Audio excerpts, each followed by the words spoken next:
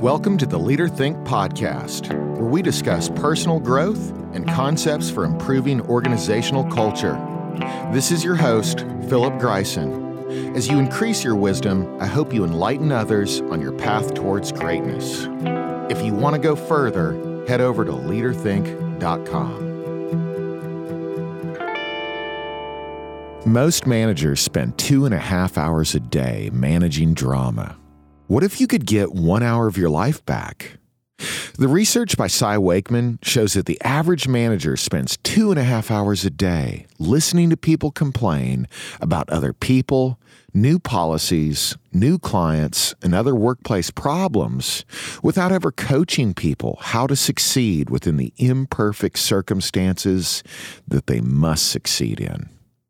What if you could spend half that time coaching them instead of just letting them vent? Could we shift that time towards solution-based thinking in a way that we are more productive with those conversations? What if we became so skilled at it that each day we got an hour of our life back? What could people accomplish with that time? I believe we can do that. But to make it happen, we have to develop our coaching skills and put them to work when the opportunity presents itself. And it will present itself. It will show up 2.5 hours a day. It's definitely challenging for multiple reasons. One of those reasons is a long-held belief that the open door policy will improve communication. By telling people our door is open to discuss any workplace problems, we have invited a bunch of drama with open arms right into our personal space. It's what we do with that open door policy that matters.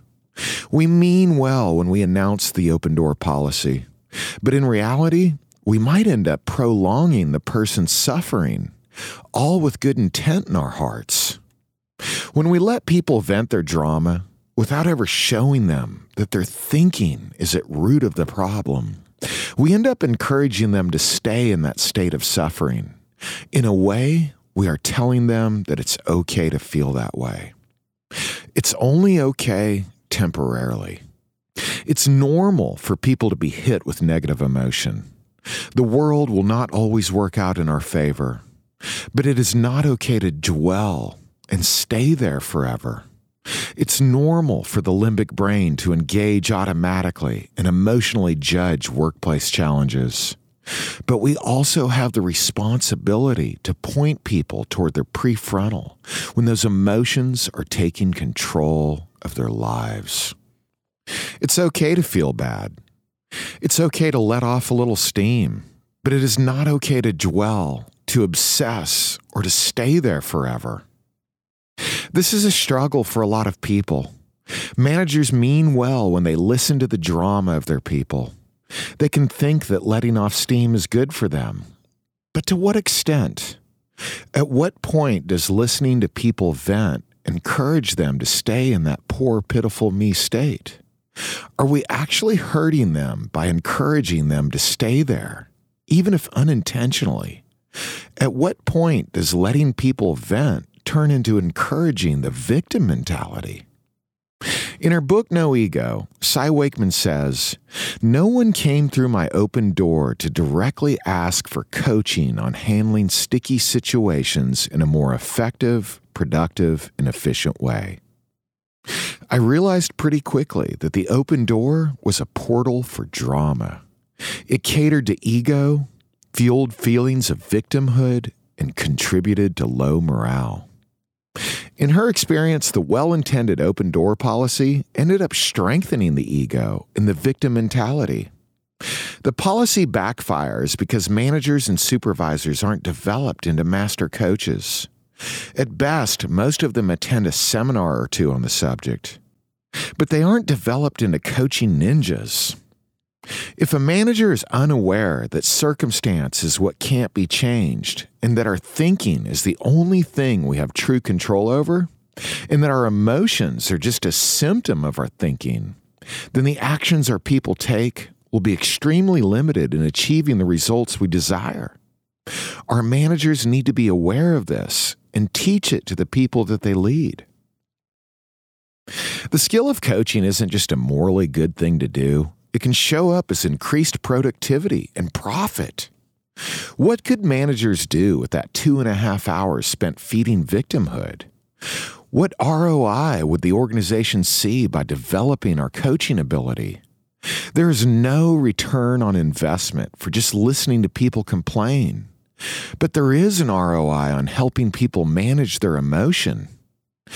Today, I'm going to discuss some universal topics that may come up in these dramatic woe is me conversations and some potential methods to help coach people out of it.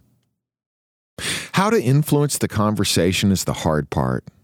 There are so many books on the subject, so many teachers, so many ideas, and so many concepts about how to do it. And they are all great, but none of them are the be-all, end-all solution.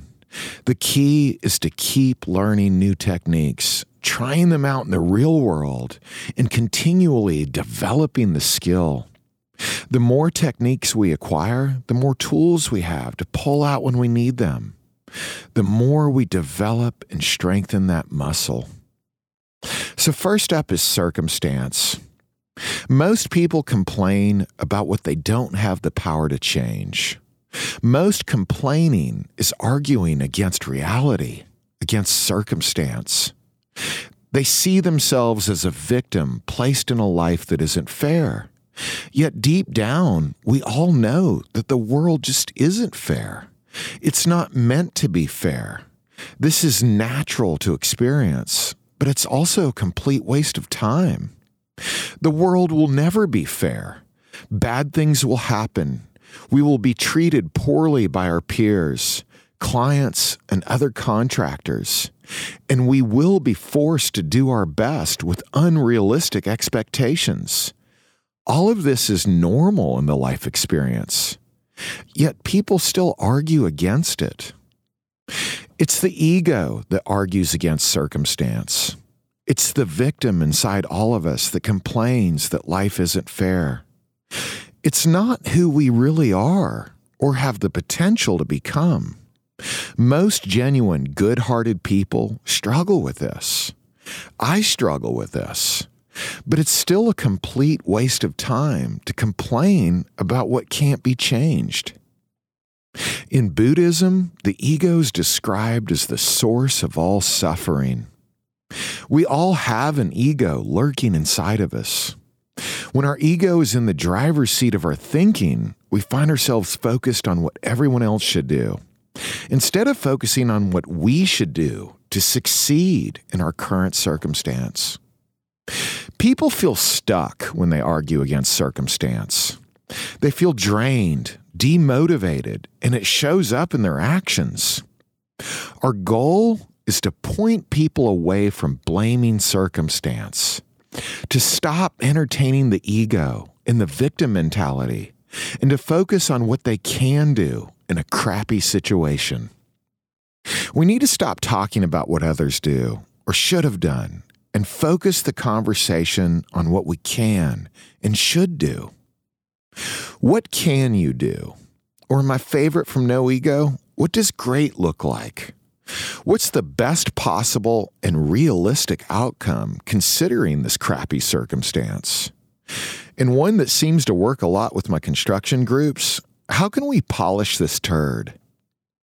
Once we identify the problem is true circumstance, as in it happened in the past and we don't have a time machine to fix it, or we are going to work with this client or contractor, even if they are a total pain in the rear. Once we identify that we truly can't change the problem, then we have to move the conversation toward what can be done. Having a gazillion different ways to ask, what can you do, is a great first step. When they say but, you say what, and fill in the rest with solution-based thinking. What's the best fall protection you can install considering this odd structure? What's the best way you can improve communication with this disagreeable person? What's the best job you can do considering the budget we have for safety? Whatever the problem is, what does great look like considering the imperfect circumstance? The conversation should point them toward what they have the power to do themselves, not what other people should do. That's where their power lies and what they can do, not what somebody else should do. They will tell you that people aren't treating them fairly. They will tell you that they are being disrespected. They will tell you that someone stabbed them in the back. And all of it can be total truth. It will be true that they got crapped on by someone. It will be true that they are being talked about behind their back. It will be true that they are being asked for more than what they initially agreed upon. It will be true that someone pulled the rug right out from under them. That stuff happens, is happening right now, and will continue to happen. Life is not fair and never will be if we believe that people should always do the right thing. People will continually make bad decisions that affect our life experience. It's what we do when those things happen to us that really matters. And it is supposed to happen to us to help us grow our ability to diminish the power of our ego. When Cy Wakeman became enlightened to the flaws of the open door policy, she says she started changing the conversation. She says, instead of passively listening or directing, I began asking questions. Many people believe that letting people vent is a good thing, and it is, to a certain extent, but then quickly devolves into victimhood. We mean well when we let them vent some steam, but if we do it too long, we strengthen their ego. We need to let them vent a little bit to show them that we care and have empathy, that it's okay to experience negative emotion. But then we need to quickly shift the conversation toward dealing with it. Cy goes on to list some sample questions she asks. The first two are, what do you know for sure? And what is your part in this? What do you know for sure? This one is important because people have an innate ability to blow things out of proportion. We awfulize things. We make a bad day seem like the end of the world, and most of the time, it's not near as bad as we make it out to be. When we experience bad events, we tend to tell ourselves stories that worsen the actual circumstance. People can hear or misinterpret something, and then they continue the story in their minds. When they do that, they can easily start coming up with beliefs about the situation that aren't even real. They can be downright terrible. A manager may ask someone to work on Saturday, and then the person thinks they are trying to push them to the point they decide to quit their job. They can awfulize the situation in their mind and make up a false story that the manager hates them and is really just trying to get rid of them. Maybe the manager dreads even asking the person to work Saturday. Maybe the manager is cringing the entire time because they expect the person to read them the wrong way. What do we know for sure? Can we point the person towards engaging their manager to put to rest any insecurities they have?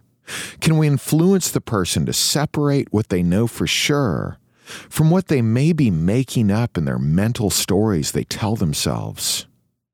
Questions we could ask. Have you mentioned all of this to your manager? Do they know how you feel? Do they know you think they are trying to get rid of you? Have you ever talked to them about that? We must help people separate what they know for sure and learn more about what they don't know. We must help them see how all of us can awfulize things and reassure them that it's normal to do that. We just need to get better at recognizing that we are doing that. So the second question, what is your part in this? We all play a part in the game. In the example I just gave you, the person played a part in the drama. They didn't know the full story. They just continued the story in their brain and chose to believe it as truth. If someone really is trying to make you quit your job, what are you doing about it? Do you say nothing and take it, and then just vent to other people about it? Are you going to let them succeed in this? We all play a part in this. What part will we choose to play? That of the victim or that of the hero surviving in terrible circumstances? We need to remind people that we need to take a little ownership, even when someone really is treating us unfairly. If we can shift their thoughts back to what's in their power, maybe they will take ownership in the matter. If they are really telling you that they are trying to get rid of you, how are you responding? Does your response encourage them to push harder, or does your response make them feel that they won't succeed? We don't want to tell them exactly what to say, but we want them to think about how they can respond to improve their circumstance. When the world throws rocks at us, we still have a part in it. We always have a part in how we respond. We need to constantly remind people of that. They always have a part in how they respond. Another topic that may come up is the individual will explain that their best in the situation is not their very best. It's not perfect. Duh! It's not meant to be. We are polishing a turd over here. We are not expecting the absolute best situation of your life. So what if it's not your best? It's still better than other people's best. It's still great in its own way. Your best Kia is probably better than another person's best Ferrari. Your team's best in a crappy situation is a lot better than another team's best on their best project ever. Your great regarding the unreasonable job schedule is still great, even though it's not your greatest great. These are all just examples of how to discuss these concepts. Your best way to do it is also great, but I definitely encourage you to have multiple ways to communicate it and keep adding more. Here's another topic that may come up in these conversations. This shouldn't be happening. But the truth is, what is happening is supposed to be happening. It's the way the life experience is supposed to work. It teaches us.